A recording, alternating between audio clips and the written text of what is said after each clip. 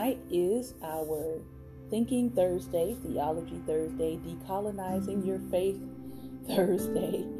And tonight we're only going to be reading one book. This is probably going to be a short broadcast due to some other responsibilities I have this evening and tomorrow. And just as a reminder, we will not be on tomorrow, but we will be back on Sunday for our Sunday dialogue on the Life Nation page. So you can find that page and you can like it and turn on the bell for notifications. And we'll be on Sunday at 2:30 p.m., usually about an hour, to share with you on our Sunday dialogue. So again, I want to thank you for tuning in tonight. Tonight is all about decolonizing our faith and getting an understanding. So I'm going to start out really talking about something that I've been thinking about all day, on and off. I don't know if you've ever had those instances where someone says something that doesn't sit right with you, or it doesn't sit well with you in your soul, in your spirit, however you interpret that. And that fleeting thought or that declaration will tend to kind of float in your mind back and forth throughout your day.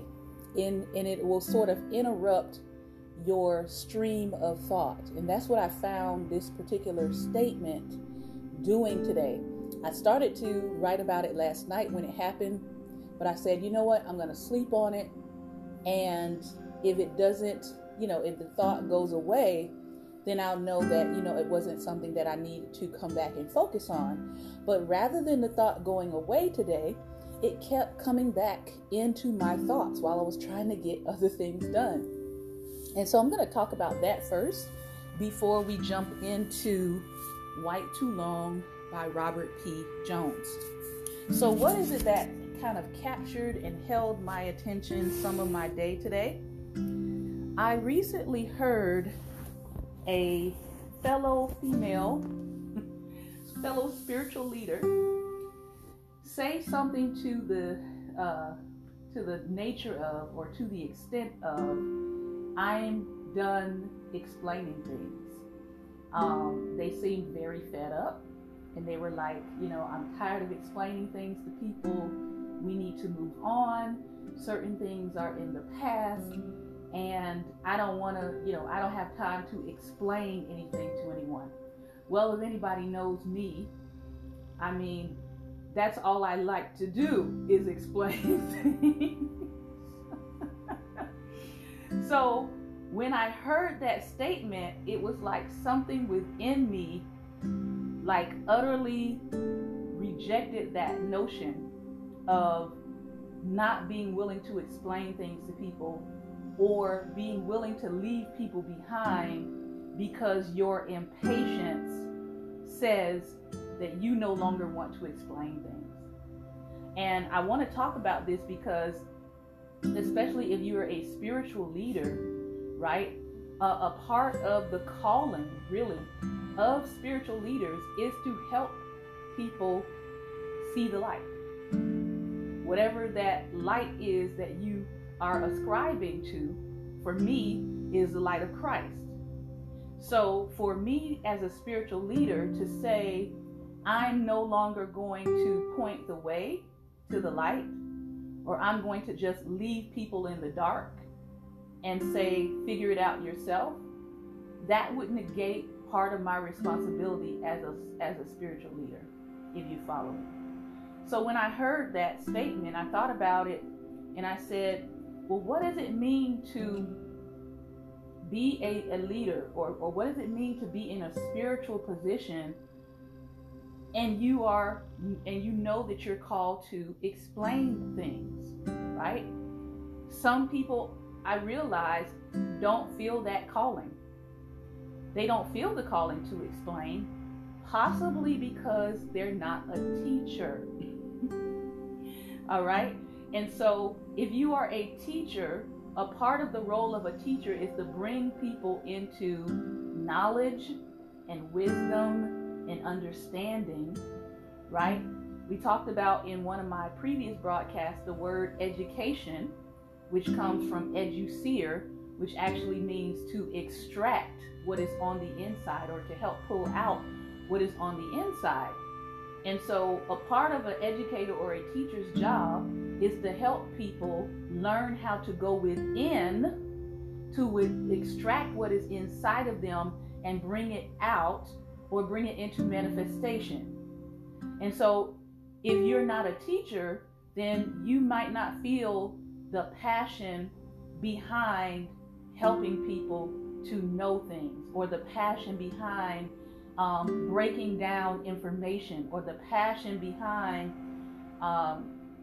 helping to explain things in a way that that light or that illumination in their mind will come on, and they will begin to go within and dig deeper, right? And so if I'm not a teacher, if I'm not careful, I can almost dismiss the very important role of explaining things to people, because that's not my calling, right? And we know in terms of the gospel, there are different roles for spiritual leaders. We call them functions, right? Some spiritual leaders are there to help people build. Some are there to help people plant. Some are there to help people pull up or root out different things. Some are there to encourage people's hearts. Some are there to explain the message of salvation. Some are there who have oracles, or they have messages from God that they're able to give to people and bring enlightenment in that way. So we don't want to discount someone's role, just like you wouldn't want someone to discount your role in life. You don't want to discount the role of other people. And so I think the reason why that particular statement hit me a certain way inwardly is because I am an explainer. The words that the Lord gave to me when I went to the Lord and I asked him, who am I called to be in the earth? He said, you're called to be a mental abolitionist. You are called to help people get free in their mind, because that's where most bondage begins, and that's where most seeds of bondage and entrapment and oppression and suppression are planted. So I just wanted to put that out there. Don't discount the role of other people and what they're called to do in life, but also don't discount what you're called to do in life. And so if you're like me, you're an educator, you're an explainer, you believe in helping people get to the root causes of things, celebrate that. And don't let anybody minimize that particular role, because it is an important one. Everybody has a role to play. Hello, Lady Travell and Lady Latoya. And I do have some others on here. I don't see your names yet, but hello to you. Hello, Pastor Ben. So it's important that we don't minimize the roles that people play and their calling and their purpose because we don't understand it, or because that's not our call or our purpose. All right. I'm going to hop into White Too Long by Robert P. Jones. I'm probably going to do about 15 minutes of reading tonight. And then I'll find a good stopping place. And then if you want to comment on tonight's broadcast, I'm going to bring those of you who want to come in. Make sure that you have a camera icon, because that will let you know whether or not you can actually join in on conversation. So we're on page 45, and we are in the chapter entitled Remembering. Remember, the subtopic of this particular book is the legacy of white supremacy in American Christianity. So we've been talking about remembering the roots, remembering where these things started. And we ended with a conversation around Medgar Evers and how Medgar Evers really faced a lot of opposition from other air quote, Christians. But they were white, air quote, Christians. Okay?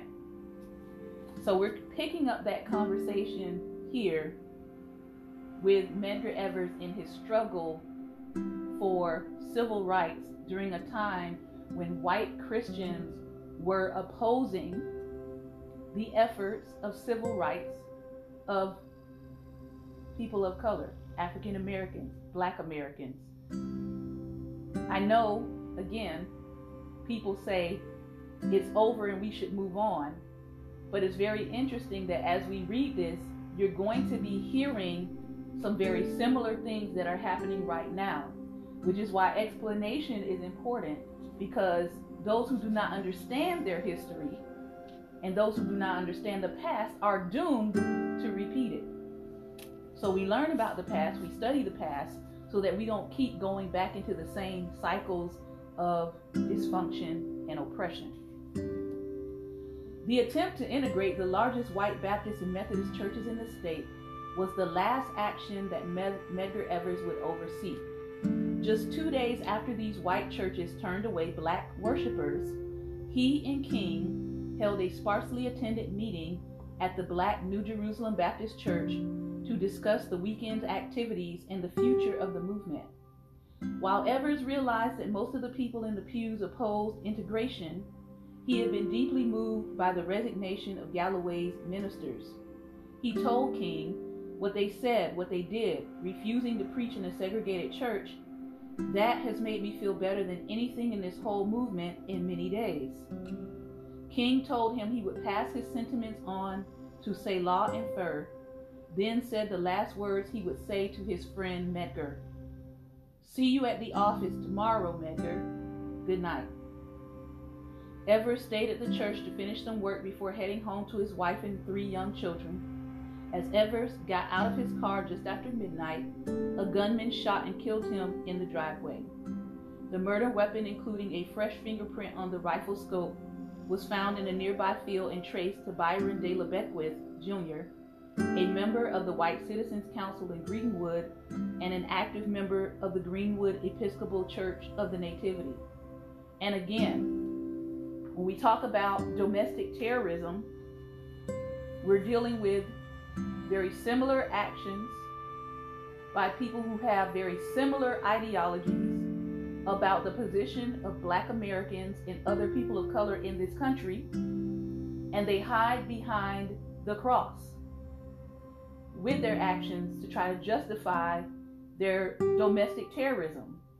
So again, we see history, the past, as William Faulkner said, the past is not past.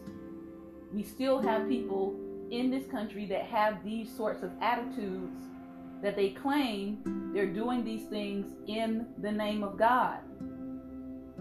Okay? So this man was willing to put an end to Medgar Evers' life. This church-going, white Christian council, community council man was willing to go put an end to Medgar Evers' life to slow down integration. Just think about that. Childhood memories, racial desegregation in Jackson, Mississippi, 1970s and 1980s.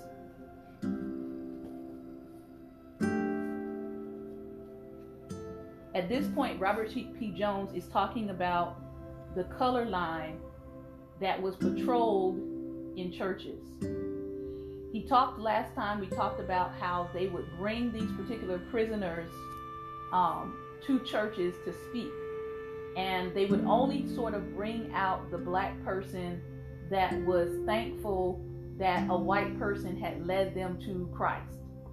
And they were fine with those presentations as long as it was sort of, complimentary to the person who had led them to Christ. And, they would, the bailiff would come, allow that person to come into the sanctuary. They would say their part. They would talk about Jesus, talking about the Black prisoner. They would talk about Jesus, and then, they would be escorted out. That kind of testimony from a Black person in these all-white settings was acceptable. It's sort of how we have this issue of what we call today the white savior syndrome. We are happy to present, or we're happy to accept a black person that will paint us all in a particular way, that will paint us with a certain perspective that always shows us in a positive light. And so one of the things that the writer is talking about here, he's talking about how this instance of this black prisoner being brought out has stayed on his mind and on his consciousness. He said, a black kid sitting in the pews among us was perceived as a much greater threat than a black prison inmate performing on our church stage. The White Christian Shuffle, contemporary efforts to address white supremacy amongst Southern Baptists. White Christians, he says, and even my own childhood home denomination, are gradually beginning to face the bare fact that white supremacy has played a role in shaping American Christianity. But they've been too quick to see laments and apologies as the end rather than the beginning of a process. They also remain full of contradiction and too quickly avert their eyes when the weighty implications of history require concrete, sustained action in the present.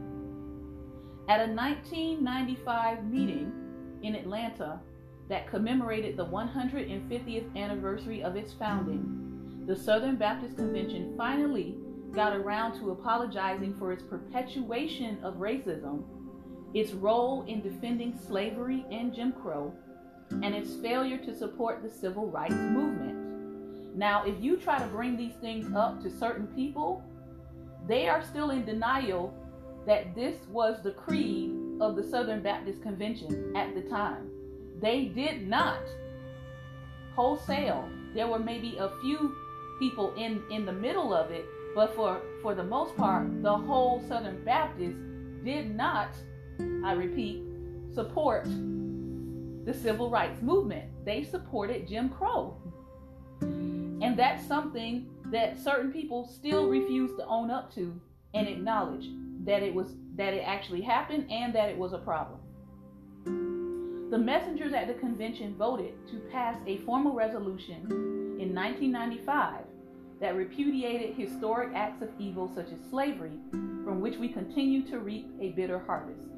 They also acknowledged that SBC churches failed in many cases to support, and in some cases even oppose, legitimate initiatives to secure the civil rights of African Americans, and issued an apology to all African Americans for condoning or perpetuating individual and systemic racism in our lifetime. The 1995 convention also saw Reverend Gary Frost of Youngstown, Ohio, elected to second vice president, making him the first African American to reach that level of leadership. Shortly after the resolution passed, with only 12 minutes of discussion, Frost rose to the podium to play out a piece of contrived cultural theater that seemed to imply that a kind of magical reconciliation had instantaneously occurred. He issued a brief declaration, quote, "On behalf of my black brothers and sisters, we accept your apology and we extend to you our forgiveness in the name of our Lord and Savior, Jesus Christ." Enthusiastic applause erupted from the overwhelmingly white delegates. In less than 15 minutes, 150 years of Southern Baptist white supremacy was seemingly absolved. Given the SBC's white supremacist legacy, this resolution received widespread attention, including the front page in the New York Times. But while some black religious leaders welcomed the move, many others, such as Reverend Arlie Griffin, pastor of the 4,000-member Berean Missionary Baptist Church in Brooklyn, and historian for the historically African American Progressive National Baptist Convention, was more skeptical. Citing the denomination's long legacy of racism, Griffin replied, "It is only when one's request for forgiveness is reflected in a change of attitude and actions that the victim can then believe that the request for forgiveness is authentic." 25 years later, the SBC is still wrestling with the legacy of white supremacy and still attempting to step straight from confession to absolution without pausing seriously over the question of restitution and repair. Now, if you look up the word reparations, you look up the etymology of the word, it means reconciliation. So for all the people saying that we need to be reconciled, what you're actually saying is we need to be repaired. There can be no reconciliation while you're bypassing reparations. Just sit with that, okay? There can be no reconciliation without reparations, without restitution or repair. The trajectory of two prominent white denominational leaders who were a part of the 1995 working group that produced this apology demonstrates just how difficult real changes of attitude and actions are, just how deep the defensive impulses live, even when there is an explicit attempt to move away from a racist past. In spring of 2012, Richard Land, the director of SBC's Ethics and Religious Liberty Commission, and one of the chief architects of the denominational racial reconciliation efforts, made incendiary comments on his radio show about the killing in Florida of Trayvon Martin at the time, an unarmed black teenager, by a self-appointed neighborhood vigilante. Land asserted that President Obama had, quote, poured gasoline on the racialist fires, and that Reverend Jesse Jackson and Al Sharpton were hustlers who were using the case to try to gin up the black vote for an African American president who was in deep trouble for re-election. After a public outcry, Land lost his radio show, was forced to apologize publicly twice, and by the end of the year had stepped down from the position he had held for 25 years. The second key figure is Albert Mohler, president of the Southern Baptist Seminary, the oldest SBC seminary, which was founded in 1859 in Greenville, South Carolina, but relocated to Louisville, Kentucky after the Civil War.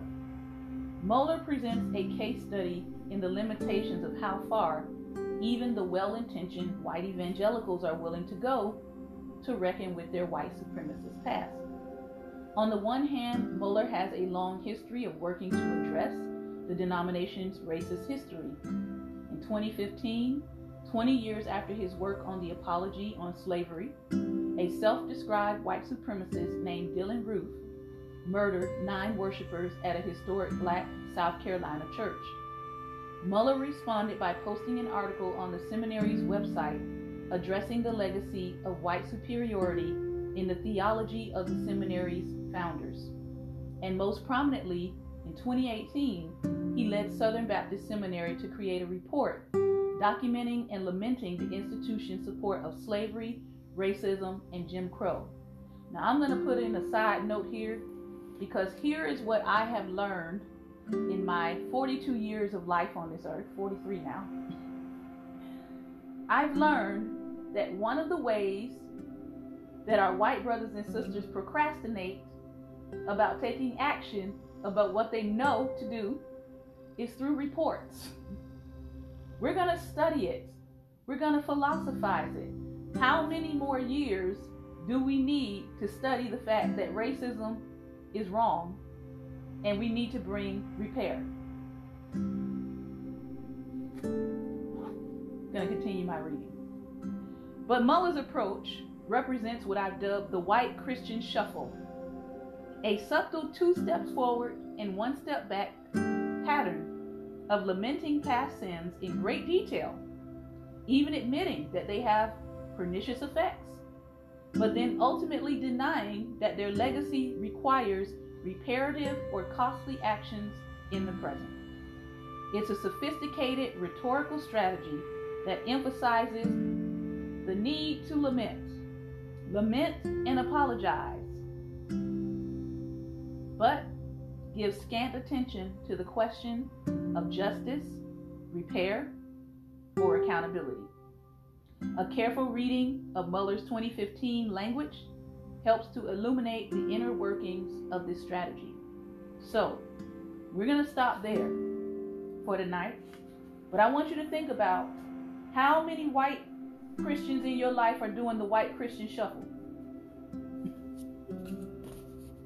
How many of them will come on your page and they'll talk about how bad it is, and it seems like that's just the way the world is, and it's just the evil that we have to deal with. They will lament and they will give apologies, but when it comes to justice, repair, and accountability, or justice, accountability, and repair, when it comes to that jar is still empty. So I want you to think about that on tonight. I'm done reading for tonight. If you would like to join me and respond to what I've just shared, you can type "I'm in" the chat, and I will bring you on. To my Anchor.fm listeners, I want to thank you for your time and attention. If you would like to join our conversation, we are always live on my Facebook page, Daring Dialogues. Until next time.